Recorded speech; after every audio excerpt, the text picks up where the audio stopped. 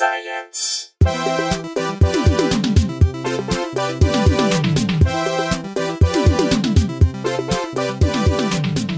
Hello and welcome to Probably Science. I'm Andy Wood. I'm Jesse Case. I'm Matt Kirshen, and we are joined by a returning guest, friend of the podcast, and I was going to say new author, but repeated author.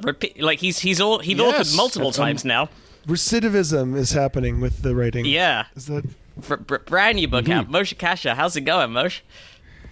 Oh, I'm great. I think that you've coined a term, repeated author. I think that's what we're called.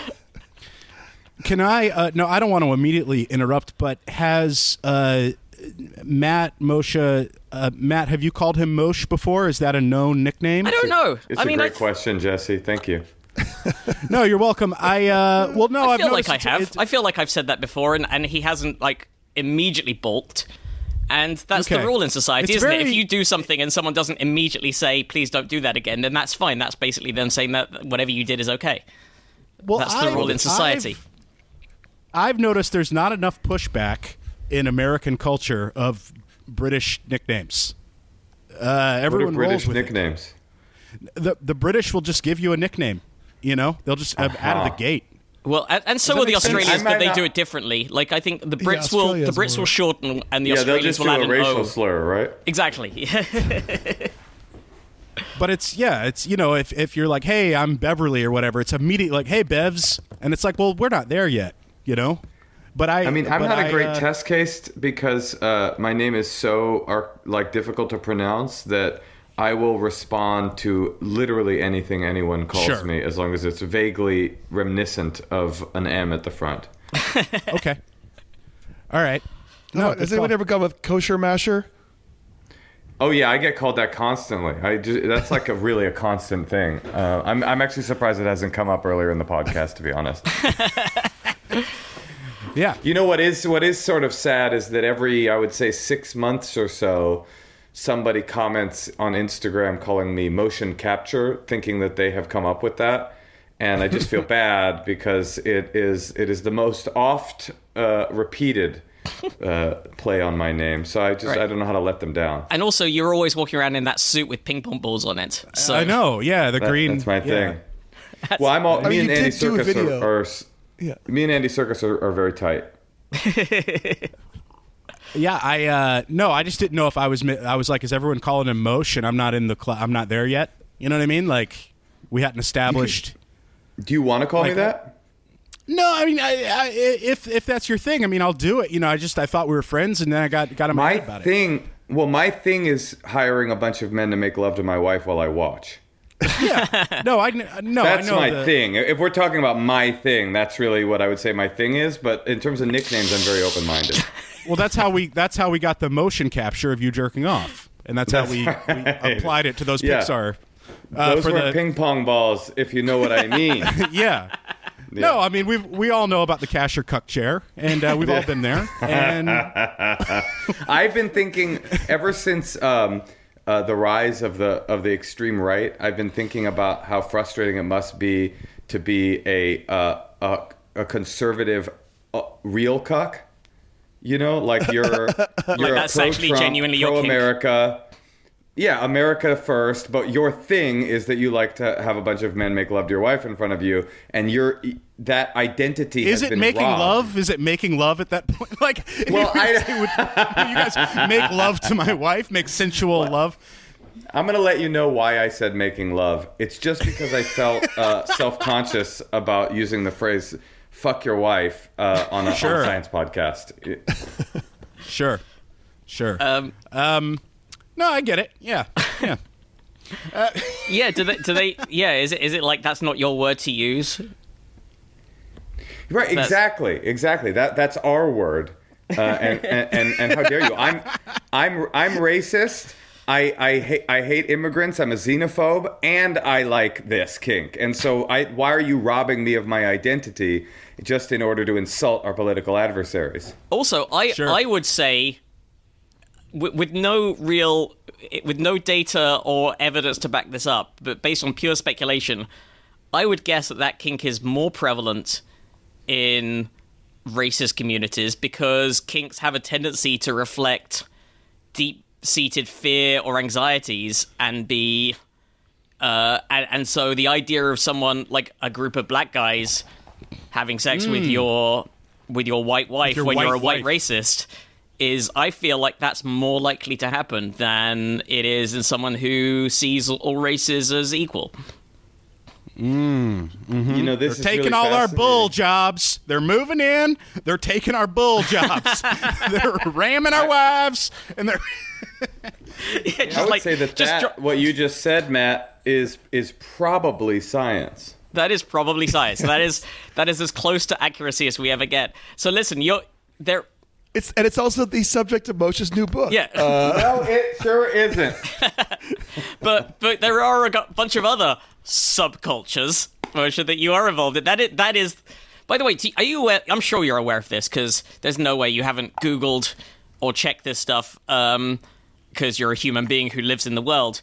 But are you aware that there are 3 books about your life that are on Amazon? One of them is Kasher in the Rye, which came out a few years ago. Great read. Excellent, about your early years. One of them is the brand new book, Subculture Vulture, which we're going to talk about, which has just come out. And then there's also Moshe Kasher, The Unauthorized Biography, Childhood Addiction and Adulthood at 16 by Adam James Weeks. You've got to be kidding. I did not know that. Did you? Is this an AI book? What is this? It feels pretty AI. It feels like Adam James Weeks either doesn't exist or has... Well, no need to out my nom de plume. I worked really hard on this book about Moshe, and you know. But yeah, I need to see this. I want it bad. Here, you have an unauthorized. biography? It doesn't say the unauthorized biography, but I'm just going to assume it was unauthorized, even before you said you hadn't heard of it, based on the fact that you have written 2 autobiographies yourself, being a professional writer. But he does get off. A funny idea.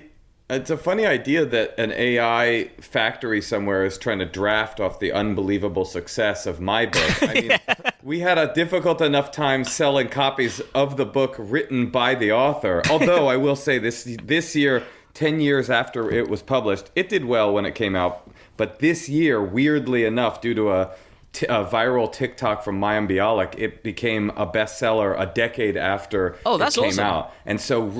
right now, as my next book is about to come out, or has already come out, depending on when this episode drops, I am getting tons and tons of DMs and messages from people who just read the book. It's a very strange experience. Oh, that's pretty cool. 10 years after something happens. Yeah, it's very, very cool. But maybe that's why Adam J. Weeks did it, to be honest. Maybe. I'm just realizing that. Did you get the Coda bump when that came out? Did you get a Coda bump? I was thinking about that when that movie came out. Oh, the movie Coda, right. Oh, that's where you do coke with a bunch of people with deaf parents? Yeah. Yeah, I've done that for sure. Yeah, the old sniffing sign. We've all been there.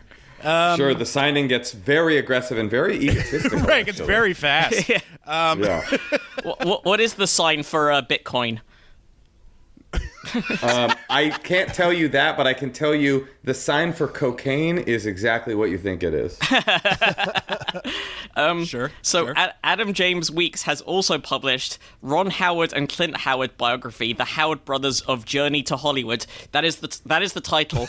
The Howard Brothers of Journey to Hollywood. That is the grammar. I'm starting to get a weird feeling about this. This Adam James Weeks, and he has also contributed to a book about the Incredible Hulk and a book about Robin off of Batman and Robin, and also the Journal of Presbyterian History. The unauthorized biography of the Incredible Hulk. Yeah, which again, the Incredible Hulk has his own books that he's written. Yep. No, yeah, I guess Hulk Smash, You Won't Like Me When I'm Angry, It's Not Easy Being Green. That's co-authored with Kermit the Frog. Yeah. If you really want to screw with this guy, you should authorize this. I hereby fully authorize you. Adam J. Weeks has now been fully authorized to pen a book called Kasher in the Guy.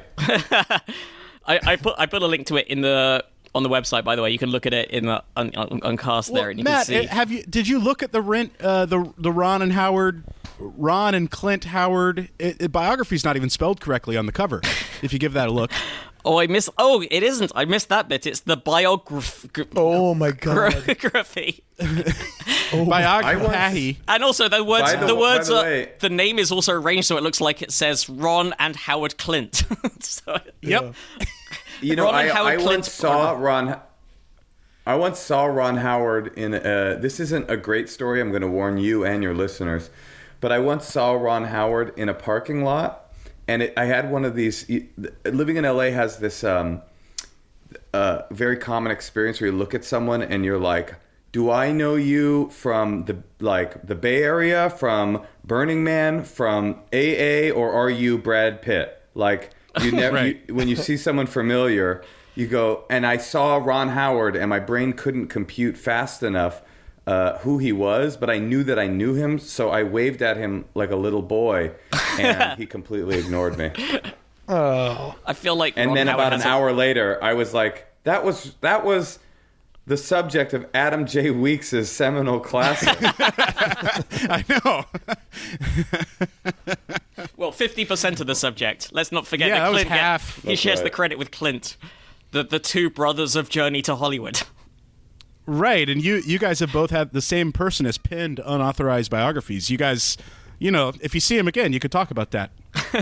The next time you bump into Ron. I'll go, "Hey, Ron, let's not talk about Happy Days or your 40-year career as a director. Are you familiar with the works of Adam J. Weeks?" And he's like, "That motherfucker, I never authorized that biography." I did not authorize. As an aside about seeing celebrities, on the same block that I accidentally saw Ron Howard, I once walked into a restaurant and Arnold Schwarzenegger was there. And I walked in and we made eye contact, and he gave me a look that I can only describe as, "Hi, yeah, it's me, Arnold Schwarzenegger. This is pretty fucking awesome for you, isn't it?" Right. Congrats. Like, it was definitely like, this is the look he gives everybody. This is awesome. He didn't even need to speak. He just kind of looked at me and nodded, and I was like, "Yep, you got it. It's me." Right. And then you gave him the look you always give celebrities, and then he said, "Yeah, I'll fuck your wife." And I said, "Fine." "No, for me." I said, "For me, I'm a conservative, so it's more of a racial thing. So that's not going to work for me, Arnold." But having an Austrian would be good. I mean... Oh, yeah, you're right. This is actually perfect. I'm sorry, Jesse. I stand corrected. That is the ultimate cuck. That's the ultimate. I'll do it. I'll fuck her. Fine. Should I bring the uniform? No, I have it. No, I have it. I have the it's uniform. Literally Mr. Universe, who is the son of a Nazi. It could not get better. Right. I'll fuck your wife. Yeah. So look, you let's talk about you briefly name checked some of the subcultures that you have been a part of that is the subject of this book.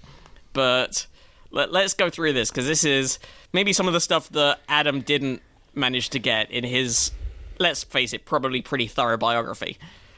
Yeah. Okay. Yeah, so you start number one, child of deaf parents. That was probably I'm gonna guess that was the first subculture you're a part of on account of that having been the case from birth. Yes, I would say that I was born...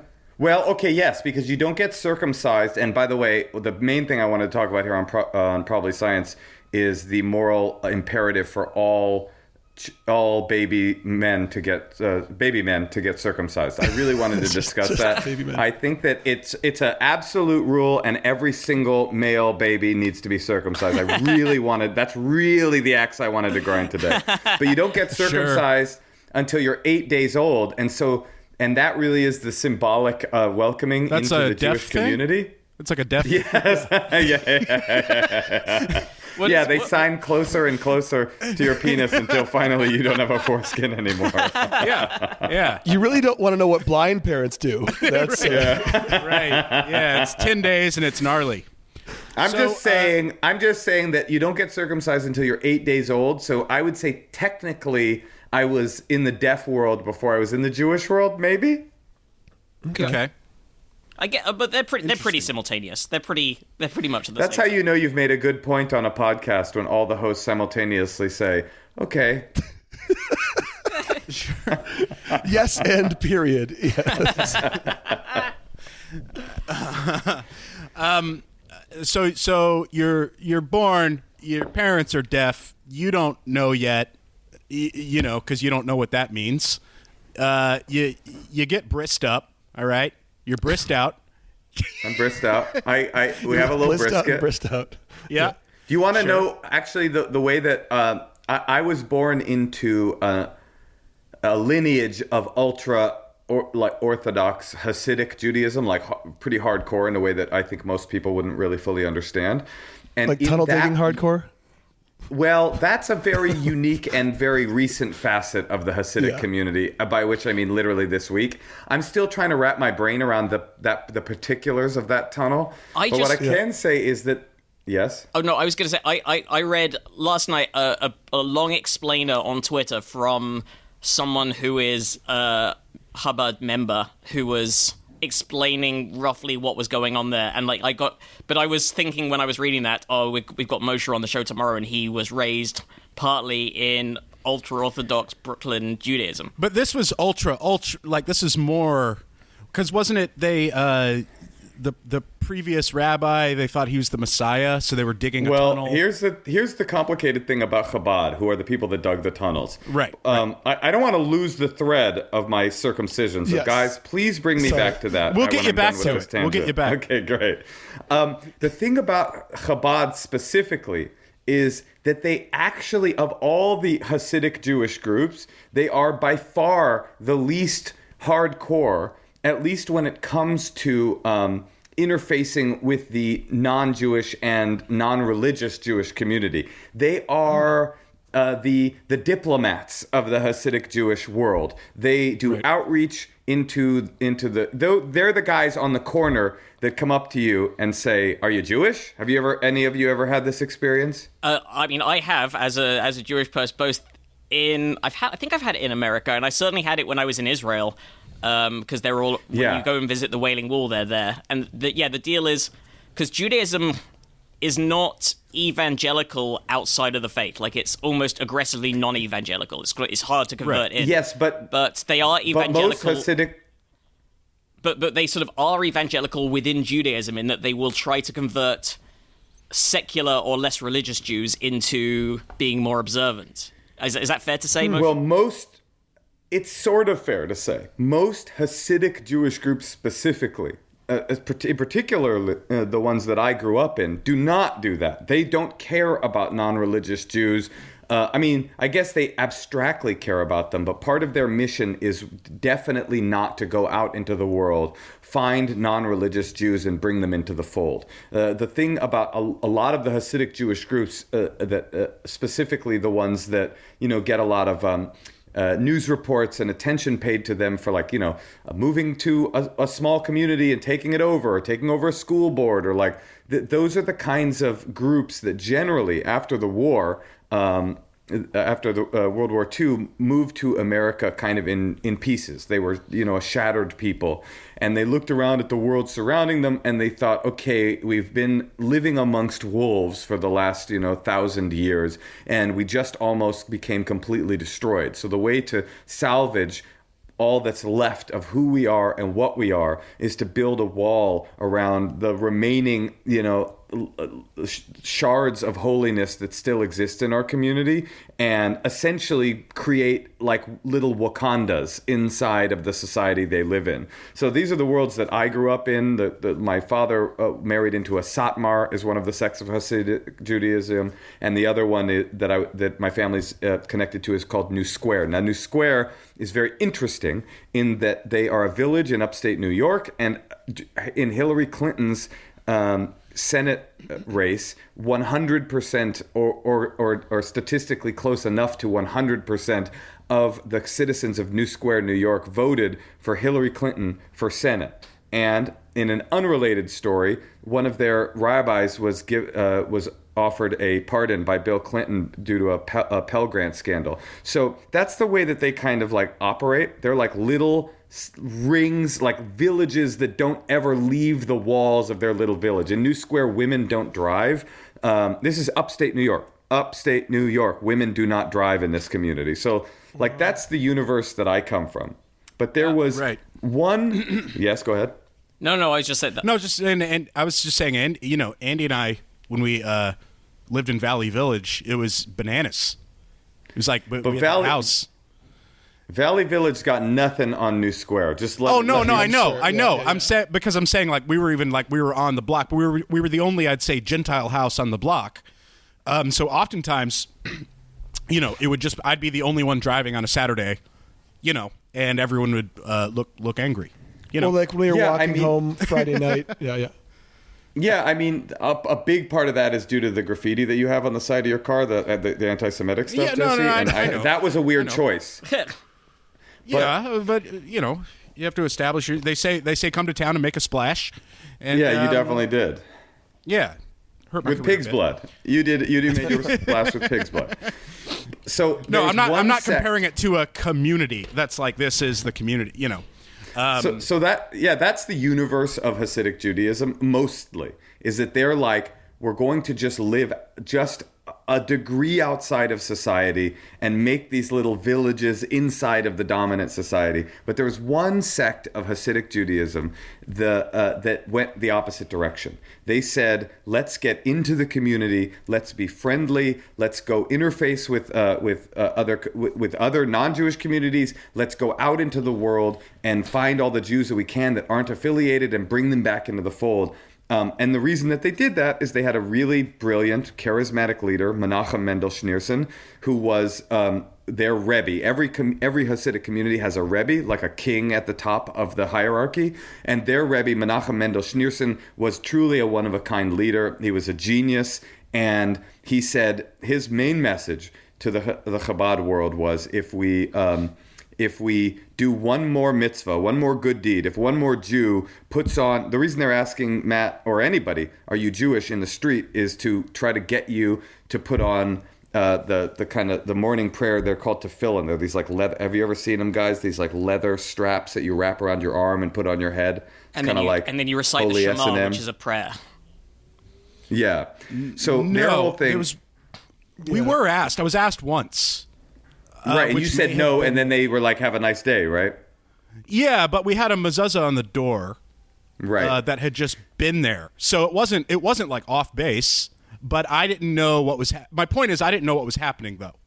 Well, because it wasn't for you. It was, they come up to you, they say, are you Jewish? You say no, and they go, thank you, have a nice day. And now if you say, yes, I am Jewish... The interaction goes much, much further. Right. No, it wasn't like a problem. I had just never experienced that with Judaism. It was always like Mormons and shit. Yeah. You know what I'm saying? So right. I had never... So I was like, what an interesting question. Almost like I was taking a census or something. I was just like, no. And that was it. Well, here's the thing. If there's one thing that Jews find comforting, it's people going door to door, knocking, and saying, "Are you Jewish?" We love that historically. Right. Yeah. Kind of historically, that's been a good. Yeah. So Chabad started with this charismatic leader, and he said, if we do one more good deed, we don't know the good deed that will bring the Messiah. And so with that, two things happened. Chabad started to spread around the world. Literally, there's Chabad offices in every big city in the world. The biggest Passover meal in the world is held in Kathmandu, Nepal, because there's so many Israeli tourists there. They set up a Chabad in Kathmandu, and there's like 1,000 people that come to this Passover Seder. Every city you go to, there will be a Chabad rabbi and trying to get one more good deed done.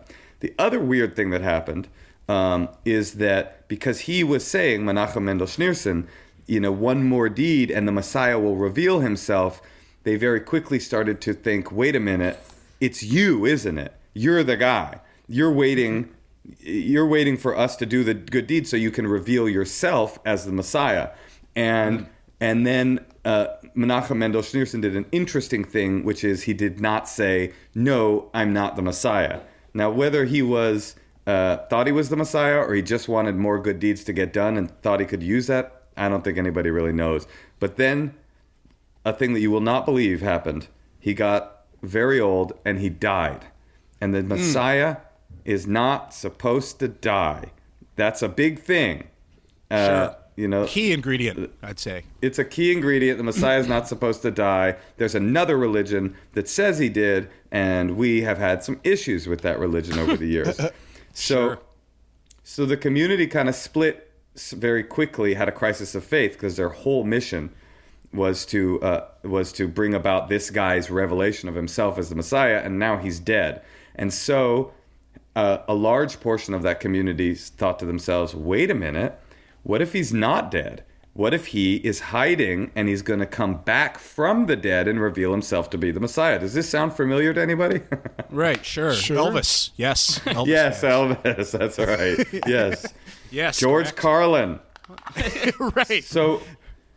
So now we have a very tricky situation in the Hasidic world, which is that the main infrastructure of Orthodox Judaism around the world, the ones that have the kosher butchers and the synagogues, and they do the circumcisions, and they conduct all the Orthodox Jewish life around the world, is now being run by at least half of the people who think that the Messiah is still walking around in the world and is going to re-reveal himself. It created this massive crisis of faith in the entire Orthodox world, which is...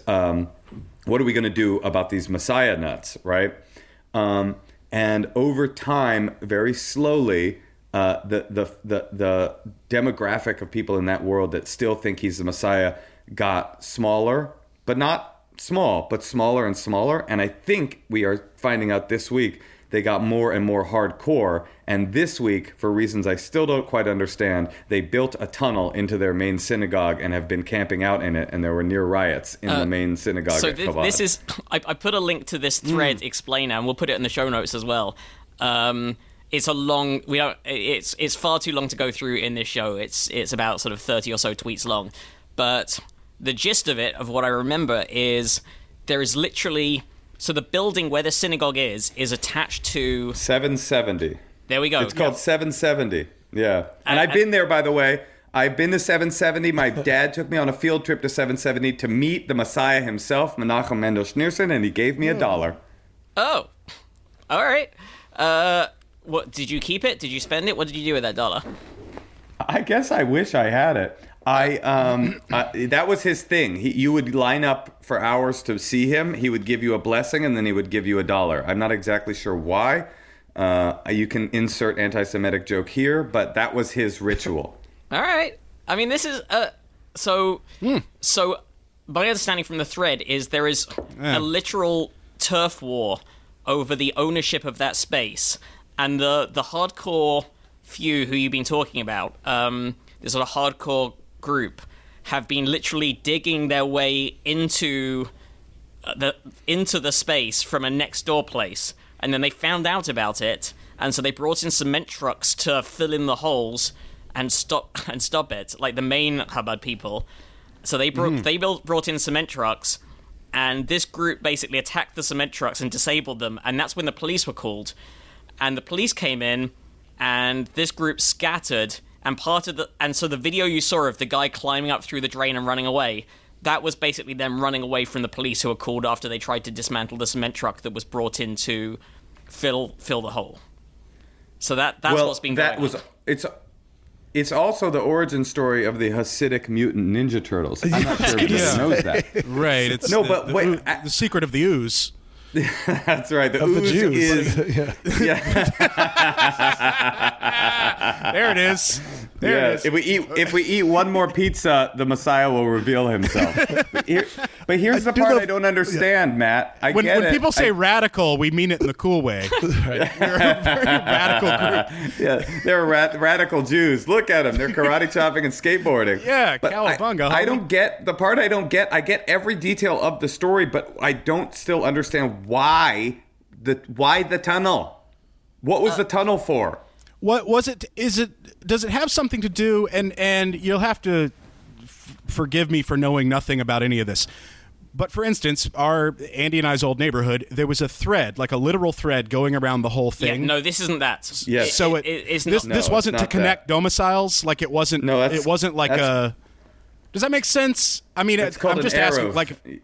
Yeah, okay. No, it's not that. I mean, maybe I don't know. It wouldn't make sense because that community is already What that is, I mean, this is going to get into the arcana of Orthodox law, but the Eruv is like an imaginary legal fiction of a wall surrounding a community so that you can carry things on Shabbat. And I don't see how a tunnel...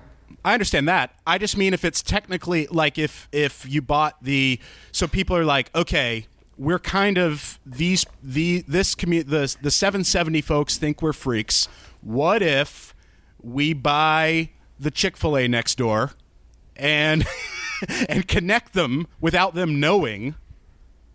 You know what I mean? And then and then it would be a part of the Chick-fil-A would have the spiritual essence of 770. Yeah, something. I just didn't know if it was. Yeah, it seems like they were trying to connect it for probably non-violent reasons. No, it just seems like it wasn't a full ton. So I think basically the deal is that it isn't actually like a long tunnel in the sense that we would understand that to be. It's more like it's more like a sort of bank heist type tunnel where to get into the main building, they've started from the building next door and they've been gradually just trying to knock through the basement wall to get from one building to another. What are they trying to get? So I just didn't know if it was a weird loop, like a weird domicile loophole thing or something. Jesse's guess so far is the most compelling one. Do you know, Matt? Why did they do it? Okay, so I'm going by this thread. So it says, since the Rebbe's passing, 770 has been a disputed territory.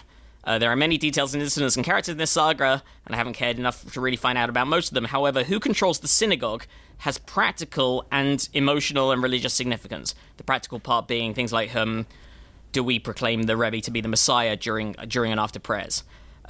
So this post says, in short, the legal and official ownership of the building is one group, but they have not been able over years of uneasy truce, to deal with the radical. I'm just going to say people, because there's a Yiddish word I can't pronounce clearly, who've claimed the turf. So this radical group are mostly Israelis and are known as Svatim, after the city of Safed, where they have a large yeshiva. They're not above a bit of violence in defending that 770 turf. Do you know how passionate people are about 770, by the way? 770 is the address of the place in Crown Heights. Have you guys ever driven down the main Jew Boulevard on Pico and seen the big Chabad Center? You might not even notice, but there's an odd building that looks. They shouldn't have named it that, by the way. They shouldn't have named it that. Yeah, Jew Boulevard. It seems like that's going to inspire. Well, it was already named that. That was just coincidence. Well, actually, like that's Dr. interesting Pimple you Popper. say that. Yeah. That's interesting you say that, because when I first moved to LA, I looked on the map and I saw where all the unhoused people live was called Skid Row on the map. And I go, oh, this must be where the term Skid Row comes from. And I looked it up, and it's not. It comes from like Seattle. So they just called it that after the homeless people. Oh my God. They looked at an unhoused population and thought, okay, let's call that shanty town. Like, I think that kind of blew my mind. Well, but wait. Right. So in LA, they're like... There are apologies to anyone who's listening with their children, but there are multiple streets in London and some other cities around the UK that are now called things like Grape Lane, which is a charming contraction and rewriting because it was originally the sex district, and it was originally called Grope Cunt Lane. Right. That is. Which I don't think they should have. That's the reason they renamed it Jew Boulevard, because it was also called Grope Cunt Lane, yeah. And that couldn't do. So but anyway, if you drive down 770, if you drive down Jew Boulevard in Los Angeles, you will see a building which is the Chabad headquarters, which is an exact brick for brick recreation of 770 in Crown Heights, and there's also an exact recreation of 770 built in Jerusalem. They care about this building that much. So that's a very LA thing, though, to just be like, that's not the real Millennium Falcon. Yeah, it's just like they just like that's like a backup. Yeah, this 770 recreation is just like some wood flats. It looks exactly the same from the front, and then behind it, it's right. Right. Yeah. So this thread says that the Sfatim have taken it upon themselves in recent months to expand 770. Their way of doing this is to start breaking into an adjoining basement. The main synagogue of 770 is in the basement, which is an old decommissioned mikveh, which is a ritual bath. 770 is indeed too small for the massive number of people who wish to pray there, study there, etc., something that more and more Hasidim have been seeking a proper solution to for years. However, a bunch of teenagers breaking down walls in your free time, you be the judge. So in any case, the actual ownership of 770 called in the cement trucks to repair this damage and stop progress on the expansion. The Svatim responded territorially, the police became involved, and that's how you have videos of yeshiva students escaping arrest through sewer grates. So they were trying to expand 770 by knocking down the wall through a room that was once a mikveh that was attached to the synagogue in the building next to 770. So anyway, my circumcision was a trip, guys. Yeah. Oh, you want me to tell you about that? I'll tell you about that. But then in my dad's sect of Hasidic Judaism, the circumcision ceremony takes place in a very ritualized way. It's not a doctor doing it. And you basically get put on a silver platter and you're surrounded by like garlic and other weird like garlands and paraded around a room on a silver platter, like kind of like Temple of Doom style, like you're about to be the main course. So that was my circumcision. And the garlics to make sure there's no vampires, to make sure That's was in right. fact... Yeah. That you don't have a baby vampire. Yeah. Okay. Very interesting. I've also texted you a map that's linked to in that thread. So you can see... it's in your text right now, but you can see where the expansion is and where the tunnel was. What, Moshe, what other subcultures are we talking? Because so far these are subcultures that were not your choice. Not that you wouldn't make that choice later. But you were born into. But I'm saying you were born into these subcultures. No, exactly. And in fact, these two subcultures. And by the way, the book itself, it goes through. It's not just memoir, it's like a comedic history of each of these worlds, and literally starts at the beginning of the world and goes until I enter that universe, and then it becomes more like traditional memoir. So it's like one part comedic history and one part memoir of my time in these worlds. And I separate them out just like you guys have. There are two subcultures that you wouldn't even really call them necessarily classic subcultures, which are, of course, deafness and Hasidic Judaism. But I would call Hasidic Judaism a subculture within Judaism. It is like a very specific thing rather than just the sort of general faith. But I do agree with you. Yeah. No, but that's totally fair. Like, in fact, Hasidic Judaism, when it first appeared in the Jewish landscape, was extremely unpopular. Nobody wanted anything to do with it. They were all called heretics, and the main body of the Jewish community tried to excommunicate the Hasidic Jews because they were just too fucking weird. They danced too much, they dressed too strangely, and all the mainstream Jewish people, and this is in like the 1700s, I think, or maybe even much earlier than that. I could be wrong about that.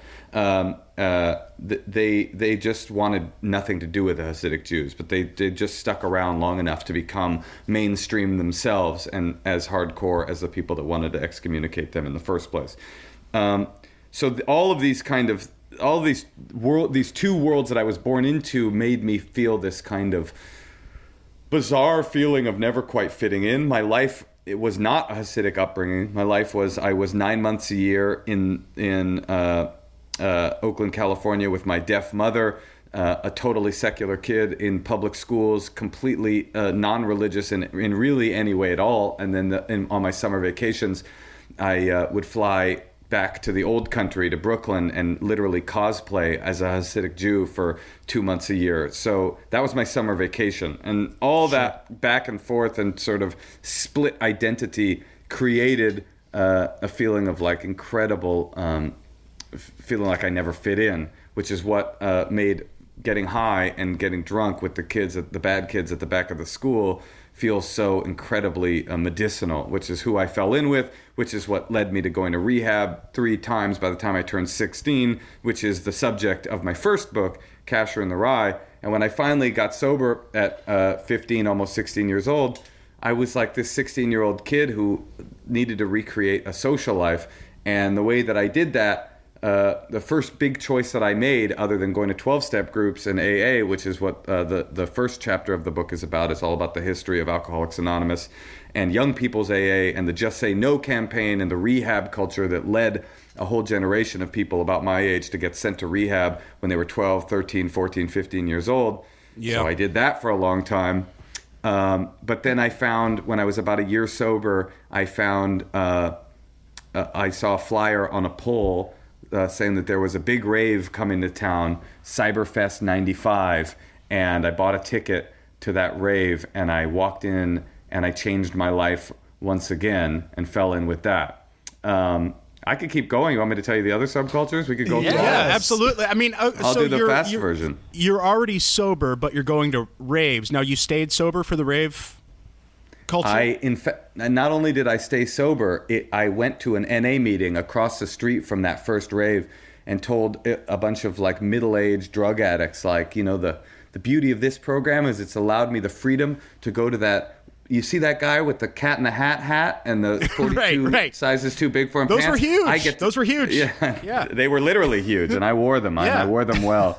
And I fell into the rave world, and we can go back and talk about any of these worlds you want, or we can go through some science stuff, but I fell into the rave world so hard that it became my full identity. It was this, like, you know, I came from such like chaotic background, like with disabled parents and identity crisis and then drug addiction and then crime and arrest and violence. And when I walked into that first rave and met that culture, it was such a, I don't know if you guys have been to raves, but especially in San Francisco, it was such a soft and welcoming and warm kind of hippie, like all the things that people roll their eyes about raves about was the thing that I needed more than anything in the world. It's like I was getting healthy from that warm Chemical Brothers embrace. That's what you needed. Right. Yeah, it is though. And no, I know, I like it. people. I don't. Come on, I'm no stranger to a Jamiroquai hat. You know. By the way, I almost immediately after the first party, I was like kind of a like wannabe gangster. That was my thing when I was in rehab and when I first got sober. I was like, you know, speaking of identity crisis, I didn't just think I was deaf and Hasidic. I also definitely was African American. And after that first rave, I literally like went to the store, bought a bunch of goofy ass like Jinko pants, like bleached my hair blonde, put barrettes in it, sprinkled glitter in my hair, and became a completely new human being, like almost overnight. And the thing I'm most ashamed about / most proud about in terms of accessories was, in the 90s, people would suck on pacifiers at raves because when you take Molly, you like grind your teeth. And so people would suck on pacifiers to discourage grinding your teeth into little rave nubs. And I bought a pacifier, but you'll have to remember I was clean and sober, so I didn't do it to avoid grinding my teeth. I did it because they looked so fucking cool. Yeah. Yeah, well, you staying sober is how you could afford those Jinkos. What'd you hit, Gadzooks, or what? Were you doing Gadzooks? Ross, baby. It was all about Ross. What? Okay. Because I remember I had like a pair of Jinko, but which is the singular. It's like Lego, right? Yeah, it's like Lego. Yeah, I had several Jinko. You had one Jinko that you would put on and then a regular size pant leg on the other? No, I mean, because you could get those, like, utility at Target, like the knockoff Jinko. And that's funny because Jinko is a knockoff of kickwear, so we're really down the ladder. Oh, it is? Yeah. It is, yes. Kickwear were the expensive ones for the real rich raver kids. Yeah, I'm constantly like finding out. I mean, I watch a lot of Antiques Roadshow, and I'm constantly finding out the stuff that I thought was like the nicest thing you could get is nowhere close. Does that make sense? Like when I grew up, like the best watch you could get was like a Rolex. Like everyone knows about it. Like, oh man, if I had like Rolex money. But it's like, as far as like rich people watches go, it's like in the bottom 1%. Is it really? I mean, they're like $50,000. Yeah, but that's nothing. You get like a Philippe Patek or whatever. You know, you I spend have one like of those. $2 million bucks on a watch. But it's the same I have with one like, of those. You know, when you're growing up and you're like Lamborghini. I need a Lamborghini, but it's like that's not even. That's like a poor person's rich thing. Does that make sense? Yeah. So you're saying the Jinko is the Lamborghini of the when I was world. a kid, it was like I didn't know there was a nicer absurd pant. Yeah. God. What trauma we've been through. Yeah. Oh, okay. Okay, I'll keep pushing. So I went to raves. I became a rave promoter. I started throwing my own parties in the 90s. I became a DJ with some sort of recognition. And were then you doing like hardware sets? What were you doing? Do you have a computer going? What was your setup? No, a hardware set is like. A hardware set's like you have like a 909 and a 303. You're like sequencing. No, I was a vinyl DJ because that's all that we had back then. Got it. I became a DJ, and then I became an ecstasy dealer. So now I'm a clean and sober, rave-promoting DJ drug dealer. And at about a year or 2 years into raving, I heard about a big rave that was happening in the desert. Somebody said, "Oh yeah, there's a rave in the desert. It's called Burning Man." And so I drove out to Burning Man for the first time in 1996 when I was, I think, 16 or 17 years old. And this last year was my 24th time at going to Burning Man. I started working at Burning Man and helping to put the festival on, and then eventually, one time a year you can fuck other guys' wives. That's right. No, there's no cucking like watching the Burning Man fuck your wife. It's really quite an the effigy himself. You ever seen your wife get dicked by an effigy, man? Dude. A 60-foot flammable effigy. Man, I've never been so hard. And then eventually I started doing stand-up comedy, and that brings us to today. So that's all of them. That's all 6 of the worlds that I describe and go through in this book. Wow. Do you feel like this is? I guess I'm guessing most of your friends are aware of most or all of these, but is this sort of an outing? Like the Burning Man thing, I think. Correct me if I'm wrong. You didn't talk about it a ton in the comedy part of your life, or maybe that's changed. Like, do you like to keep these worlds separate? And is there any worry or just like, oh, this will be interesting now that everybody knows about all these other parts of me? No, I think that's right. I've definitely been a person for whom compartmentalization was a part of my life. Like, I would say I'm more in writing this book realized that like all of these worlds that feel totally disparate, raves and Burning Man and stand up and Judaism and ASL and deafness, and I became a sign language interpreter for 15 years, and I write about my experiences in that world too. They don't feel like they go together, and the obvious conclusion is that like I'm the connective tissue that brings all these things together. But also, having written this book, it's really interesting to see that I wouldn't say they go together, but in terms of what they've offered to my life, like they are not as diametrically opposed as they seem. They've all given me this kind of consciousness and understanding that, first of all, they're all people from outside the margins of society that are like struggling in one way or another to change the world and to survive. And I like that. Those are the kinds of people that I like. I like people that are weird. I like people that are outside the lines. I like small groups that like raise a middle finger to anybody that tells them they don't belong. And there is a lot of connective tissue that connects these worlds together, and that's really what the book's about. And just to be clear, raising the middle finger, what letter is that signing? Oh, that, by the way, is perfect American Sign Language for fuck you, just so you know. Middle finger up doesn't have a different meaning. That's a universal right there. Is that universal in other country sign language as well? Because I remember hearing, I didn't realize until having a chat with you a few years ago that how completely different British Sign Language is from American Sign Language. Like, it's like a whole different language group. Well, throwing in all those extra U's alone it's going to be a nightmare. Right, and all that Cockney rhyme slang is very difficult in British Sign Language. Yes, in fact, French Sign Language is much more intelligible, apparently, to an American Sign Language user than is British Sign Language, because American Sign Language comes directly from the French Sign Language school.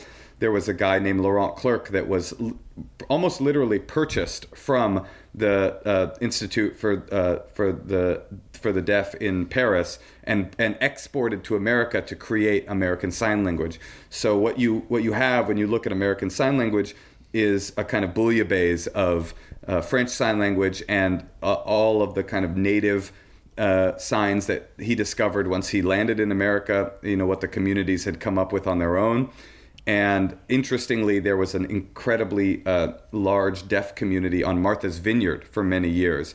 There was something like 25% of the people on Martha's Vineyard before it became like a weird vacation destination for Kennedys to fuck their mistresses. It used to be a really high concentration of deaf people, and so everybody on Martha's Vineyard knew sign language because everybody was either deaf themselves or was related to or married to someone who was deaf, so the whole community spoke sign. And they took that sign system and French sign language and a little bit of the Plains Indian sign language. It's called PISL, which is like not from deaf people, but in fact from the Native American tribes that had created, that kind of like Cowboys and Indians movie thing you might see where a Native American is like doing signals to each other. Have you seen that before? To be able to attack in quiet or something? Or yes, why? Exactly. But in fact, the reason that they created that system was that in Native American pre-United States Native American world, all these tribes were linguistically different from one another. So they were right next to each other, but a lot of them couldn't communicate with one another. And so to create like a tribal trade language, they created a kind of universal sign system that would allow, a Sioux to communicate with a Lakota or whatever. Or those are both Sioux, whatever it is. These two different tribes. And so Clerk took French Sign Language, this Martha's Vineyard Sign Language, Plains Indian Sign Language, and kind of mashed it all together and created American Sign Language. And the British sign system has a completely different linguistic journey, and that's why I do not understand British people, both when they speak regular spoken English and when they do sign. And did American Sign Language become the world dominating language? I'm not to say that this is good, but the way that English, if you go to any touristy country, that you can assume you probably don't have to learn their language. They're going to have learned some English to be able to have tourists. That's like... That is a great question, Andy, and one that I've never been asked. Usually people ask me if sign language is universal. And it like blows their minds to think that why didn't they just create a universal sign language? But as if it's like, why didn't we create a universal spoken language? The same Esperanto, reason we were come far on. away. We tried. Yeah. There is an Esperanto. No, ASL is not the lingua franca. Is that what it's called? That is what it's called, right? That's what I was going to say, but I wasn't sure that's what that meant. I think it is, though. Yeah, I think so. That English has become in the world, but there literally is an means international. French, right? Confusingly. English is not the French language that English is, but there is a kind of Esperanto of sign language that people have been trying to get off the ground, and it is about as successful as Esperanto. Right. So it's hard to travel as a deaf person. By the way, correction. No. Is it me? Wait, I'm now worried that I actually have given misinformation. The term is taken from the Mediterranean lingua franca, which is a Romance-based pidgin language used by traders in the Mediterranean basin. So there will be bits of French in there, but it's like it's a sort of generic Romance language. Pidgin. It's proto-Esperanto. Yep. Yeah. What was your question? I thought it was a good one, but I've lost it. Oh, wait, you were started to say something, but when you're traveling, there is... It's not that difficult, actually, because while sign systems are not universal, what is universal is the experience of the deaf at becoming masters of figuring out a way to have themselves understood. And so... when two deaf people who do not share a common language find each other internationally, I've seen it happen with my mother, they are able to communicate on a level that if you went to China and met a Chinese speaker that didn't know any English would not have. There is an ability for them to find ways to understand each other using, I would say, almost meta language, because they are used to that kind of communication that's really impressive and amazing to watch. Wow. I can't picture what that entails, but I believe you. Yeah. Well, they're used to using gesture to make themselves understood. And when you have two masters of gesture, even though they don't share an actual language, they do share the experience of making themselves understood through gesture and hand signals. And they have almost an acuity with their eyes and their ability to process language through their eyes that you just don't have. And I don't have it either, to be frank. I mean, I bet I'd be better at it than you would, Andy. Jesse, I think you'd nail it. Jesse would really nail it. It would be no problem for him. But I still why are am you saying, not. Why? What do you mean? No, I'm joking. That was a joke. That was a riff on a comedy podcast, guys. Okay, no, I was just imagining. I'm just trying to imagine more connective tissue. Sorry, that's where I was off I was like, okay, Judaism and the deaf community, a lot of hand gestures, but sure, you have a pacifier in. You're wearing a pacifier, so there's no lip reading. It's just that's fair. I'm trying to imagine what you were accidentally rebelling against as a 16-year-old getting in the rave community, because it's like, okay, this is very loud music, and everyone has pacifiers. A lot of glow sticks happening in the hands. There's not much of a sign ability at a rave. Counterpoint, if you have two people who are fluent in sign language, isn't that kind of perfect in a loud nightclub setting? Well, and not only that, Matt, that's a great point. But not only that, deaf people, I am not kidding, of all the music scenes in the world, the one they love the most is definitely the electronic music. I would assume. That makes sense, because it's like heavy, like that. You feel the bass, you feel the rhythmic. And simple. Yeah. Heavy and simple rhythms, too. It's like four to the floor disco beats. They can feel that very simply, as opposed to going to see like Ginger Baker and Cream with a percussion that they don't quite understand because they can't hear it. Right. Yeah. No, that makes sense to me. But I will say this, Jesse. When I started DJing, I had a massive advantage as a 16-year-old bedroom DJ, having deaf parents, because I could absolutely fucking blare my sound system as I learned how to DJ, and my mother never said a single word. Wow. Very interesting. Well, it is very interesting. And in fact, there's a whole book written about it. No, I'm such a like music gearhead. I'm just like I'm like how much different.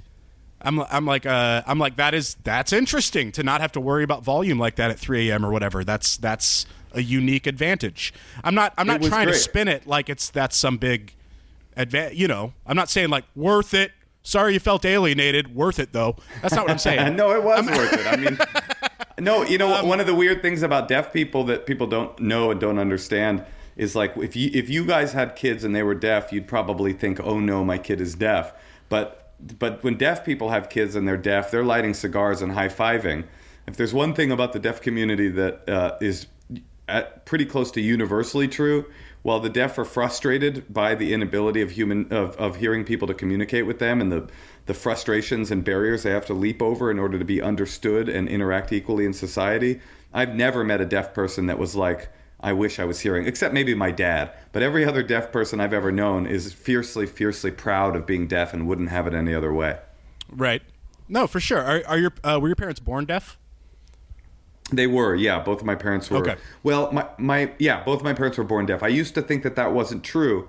I used to think that my mom got sick when she was young, and then I had a 23andMe done, and I carry a dormant gene for deafness, and I confronted my mom about it, screamed at her. She started crying and admitting, no, this isn't true. But we found out that actually she had a genetic predisposition to deafness as well.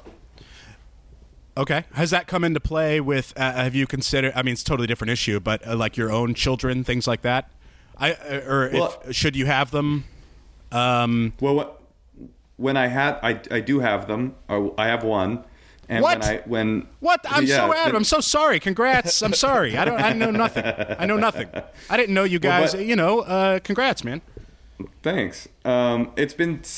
She's 6, and when we were pregnant with her and I got those DNA results back, I had like an hour-long existential crisis. Like, wow, I might have a deaf kid. What will that be? And then I'm one of the most ready for that experience people on Earth, but emotionally I just didn't. I had never thought of it as a possibility because my brother's hearing and I'm hearing, and I did play this whole tape out where I had this whole emotional journey about like what it would be to have deaf kids and teach them sign, and them having to deal with the same frustrations that my mother has had to deal with, and making sure there was a positive environment both linguistically and just supporting my child in their deafness. And then I called my stepfather, who's a scientist, and he was like, no, you both have to be carriers of the gene for this to have any possibility. Stand down, anxiety, stand down. So my child hears and does not sign, and that's a great frustration. Wow. Oh yeah, because then like communicating with your mum is an issue. One of my great failures as a parent. One of many. My child also smokes. Yep. Working those minds are hard, man. No, it's tough. Young people, man. I know. Well, I feel trying to get her awful on that a jewel. Yeah, I feel. Yeah. Admittedly, 6 years ago, I was going through some stuff, but I feel bad that I missed it. That's No, you know what, Jesse? You and I talked about German Shepherds over the pandemic while I had a child, and you didn't realize it, and it was very helpful. And guess what I got lying on my floor right now? A golden doodle?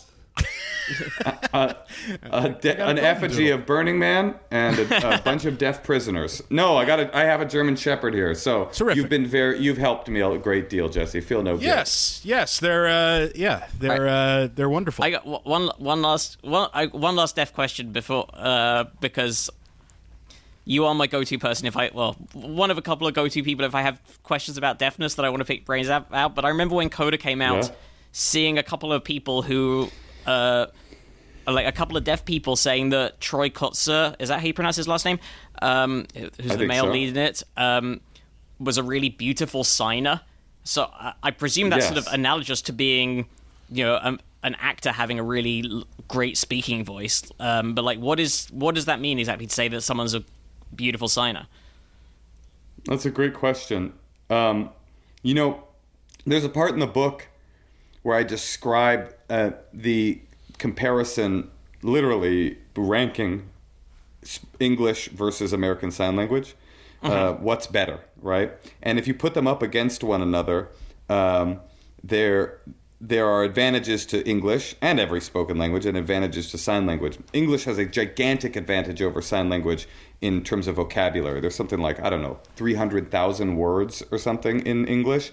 And sign language has something like between 10,000 and 60,000 unique signs for specific words, right? So that's a gigantic 500 for advantage. Snow, which is weird. That's right. I feel like they really overdid it on the snow. Well, actually, because sign language borrowed from the Plains Indian Sign Language, in sign there's over 300 ways to say never trust the white man. But Sure. But so that's a giant advantage for English, right? And any spoken language. Vocabulary doesn't even compare. Spoken language beats sign language down easy, right? But what sign language has a massive advantage on, spoken language and English in particular, is the ability to use the language in ways that don't adhere to rules. I mean, they have rules, but you can go off in a way that you never could with spoken language. You can go off the vocabulary page to such a degree that you can tell an entire story and never use a single vocabulary word, using what are called classifiers, which is essentially making up signs that are completely intelligible and completely understandable to an American Sign Language user, and I would assume every other sign system user, but you're not using vocabulary words. You're almost as if painting a picture in the air. In the book, I describe a teacher saying the sentence in a lone village, a group of anarchists was surrounded by the government forces who rushed in and destroyed them. Right now, in sign language, in spoken language, there's only so many ways you can say that. You have to use the words in a lone village, a group of you have to use some combination of those words. Right, you can use synonyms or metaphors to an extent, but yes. But yeah, you're still gonna come back to you're bound by the rules of spoken language. Right. But in sign language, I can show you, and this would not be like a deaf person going, "What are you talking about?" I could show you I could sign maybe 3 words, but paint a picture showing the village with my hands. I use the word village, and I show you hippies, fire. Yeah. Yeah, exactly. Burning Man, effigy, he fucks your wife. Yep. But I could show you the village. I can show you with my fingers all of the government forces lined up by literally just showing them in space. I can show those forces running in. I can show the little band of anarchists in the middle of the field looking scared. I show with my facial expressions their fear, and then I go toggle over to the government forces and I show the fierceness in their faces, and then my fingers show them running in, and then I go back to the anarchists and more fear, and then I sign the word destroy, and I've maybe used 5 words, but I've told the exact story of what happened to those poor anarchists. How do we know they're anarchists? It's the anarchist part that Well, it's funny that you say that, because in the book I actually that is the description, the word that I use to prove the point of how fluid sign language can be. There is no sign for anarchy in sign language.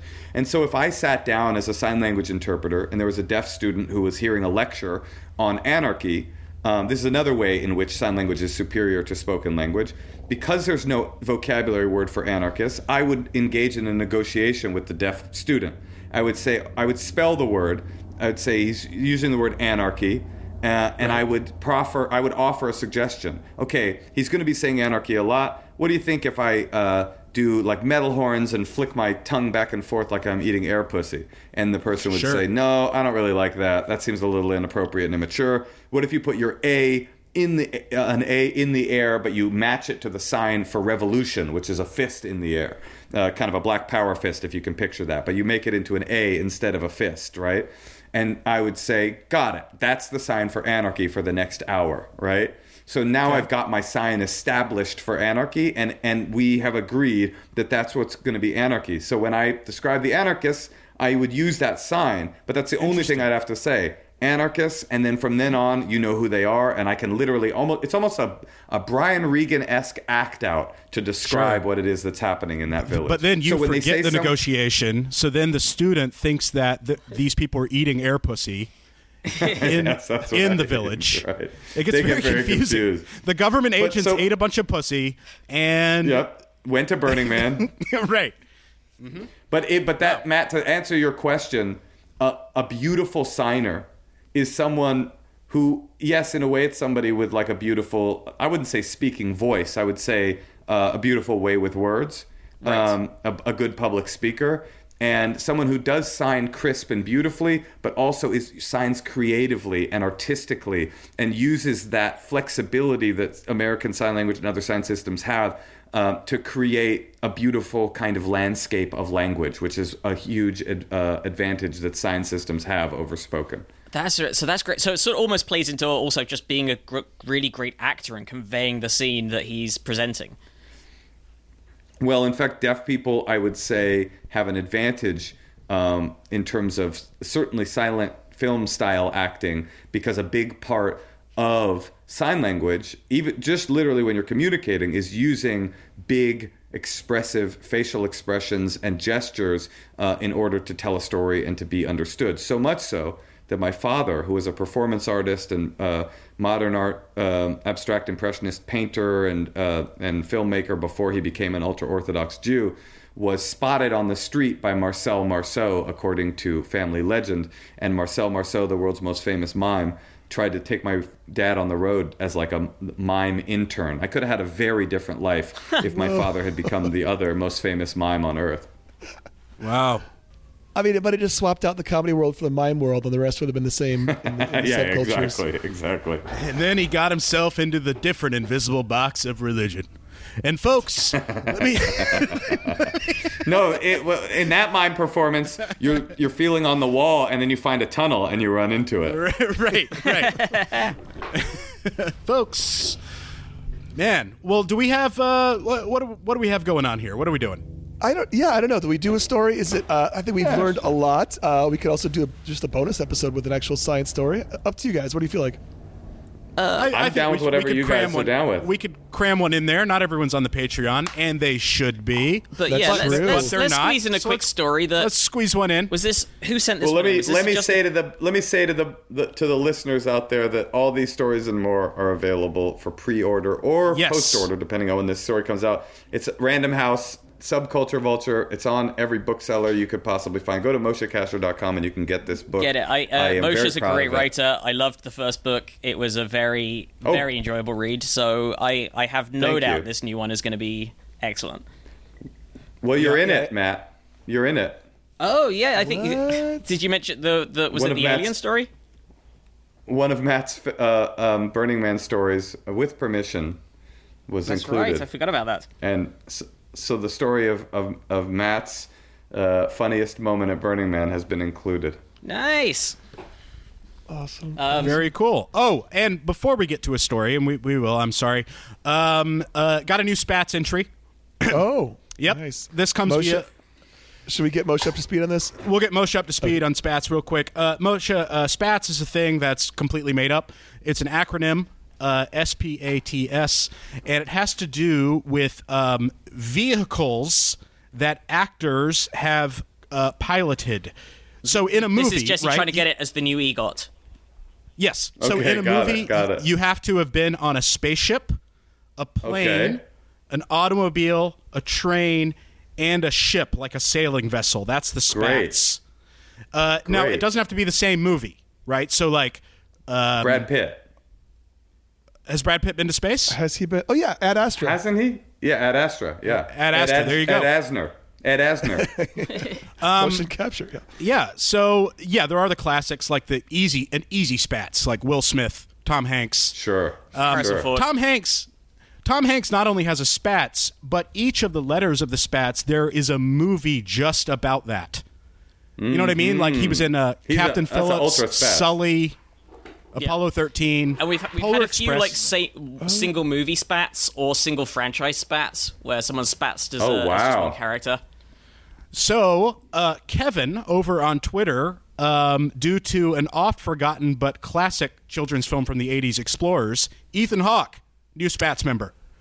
Explorers. Beautiful. Yeah. I remember that. That had River Phoenix, I believe, right? Yeah, who I also think has a Spats because of that movie. I mean, he was on a train in Indiana Jones. Yeah. But Ethan Hawke is also like he's been on a dog sled. He's been on everything. That White guy. Fang, yeah. Yeah. So, Logan Paul. Logan Paul's been.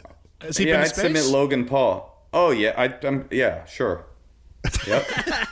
Yep. All right. Well, Moshe, you're obviously not into what this podcast is about, man, which is coming up you have to come on here with all your childhood experience when we talk for an hour every week about new Spats members. Wait, have you guys determined you guys should do real world Spats? Like actual Spats. Oh, like who has been on each of those things? So it's limited to astronauts. Is there anybody? Yeah, right. Or people that have taken commercial space flights, right? Oh, it's true. It's true. I would say Elon Musk is very close to a Spats. I would say Richard Branson has definitely spatsed. Elon Musk has tried to invent his own version of every Spats. Like he's got the Hyperloop, he's got the Tesla. But I'm pretty sure Richard Branson has been on one of those space flights. And did you know my grandfather was Elon Musk's fucking dean in college? What? Whoa. Yeah. Do you know this? This is a weird. Yeah, Queen's University in Canada. This is a weird bit of Elon Musk trivia. Did you know that I support every decision he's ever made and every statement he's ever uttered? That's weird, right? That is weird. Yeah, I wouldn't think. Yeah. By the way, if you guys are awake tonight at 1 a.m., look westward. There's going to be a Vandenberg launch. I'm going to check that out from my backyard. Oh, yeah, dude. I was up on the beach. Jesse. I was up on the beach in Santa Barbara when they did a SpaceX launch, and it was one of those moments that people have in their life where you look up and you go, is this the end of the world? Because there was just I didn't know about the launch, and it was just like there was a huge rocket with this, like, it felt like coming towards me. And I was like, I think this might be it. Well, we went knowingly to see a launch, like aware that it was going to happen, and there was a whole load of people lined up by the road in one of the closer places you can get to the camp, to the base, and I was there going like, okay, according to the map, I think it should be coming from this kind of direction, so we should be looking over here, and the second the launch happened, it became so obvious how pointless that was. It was like, all right, guys, we should be looking over here when the entire sky lights up. It's just like the brightest thing you've ever seen outside. So you thought it would be sun. some sort of like a. So it looked like almost like an asteroid, like an extinction event or something. Yeah. Yes. Is what you're trying to say. Well, the problem It is funny. Go ahead. Oh no, I was just saying the problem with extinction is that it's permanent and that's it. So Jesse, that's where you're wrong, because according to this story, the CNN story what are you talking about? Sent in, what do you got? There is a de-extinction plan for the dodo. Literally, it's literally called the opposite of everything I said. Yeah, the animal that is the nose. platonic ideal of an extinct thing is the most known extinct thing. Yeah, the thing that is held up as the euphemistic thing that is no longer with us. But an audacious collaboration between geneticists and conservationists plans to bring back the extinct dodo and reintroduce it to its once native habitat in Mauritius. So this is least interesting sequel of Jurassic Park ever. So this company called Dodo Colossal Park. Colossal Biosciences, which is this American company, is pursuing the de-extinction of multiple species, including the woolly mammoth. There we go, getting a bit more dangerous. Has entered a partnership with the Mauritian Wildlife Foundation to find a suitable location for the large flightless birds. The dodo has been extinct since 1681. I didn't know they had it that specific. A combination of predation by humans and animals introduced by humans led to its downfall, turning it into a textbook case for extinction. I can finally have my actual kink played out in real life, which is right. Not a man from another race, but the dodo bird, just a train of dodo birds fucking my life. Yep. Go sit in the cluck chair. Thank you. Thank you. Very good, Jesse. Bravo. Thank you. Still almost got it.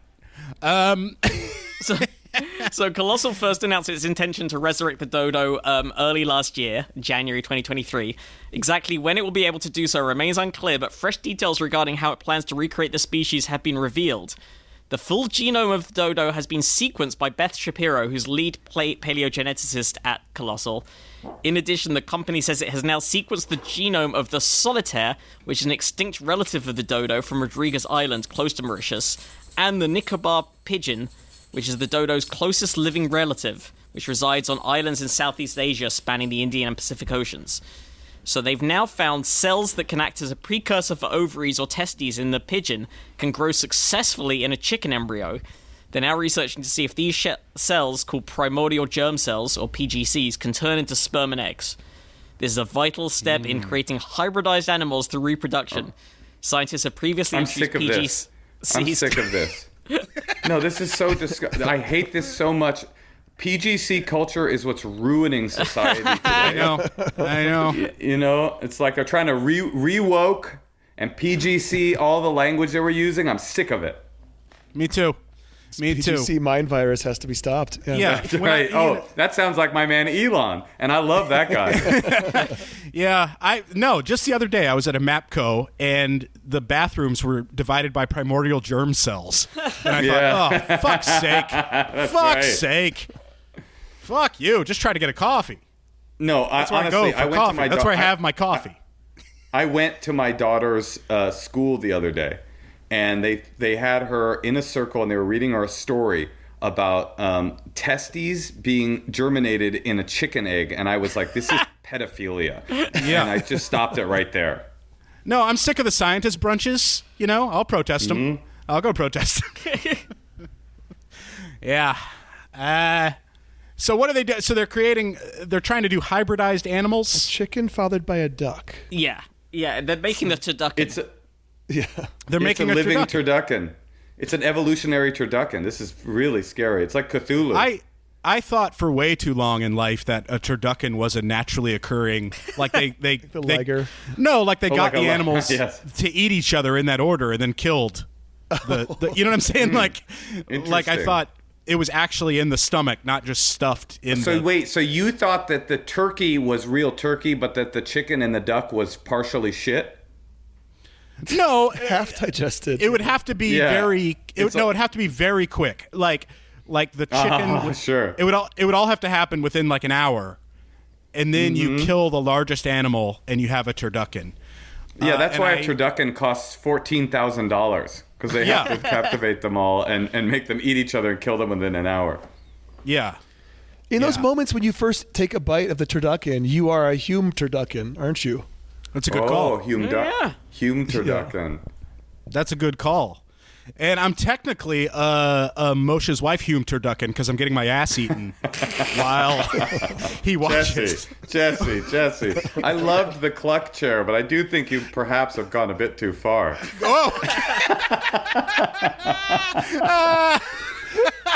We weren't supposed to inject ourselves into the hypotheticals. That imagery was too much for me. No, I'm sorry. We all had a picture in our minds that was specific. It went from being general to Wow. Okay. Well, I had colon cancer, so somebody a bit Okay. Fine. Okay. Fine. No, listen, ableist. That was more of a violation than digging a tunnel into my holy the holy of 770. Yeah.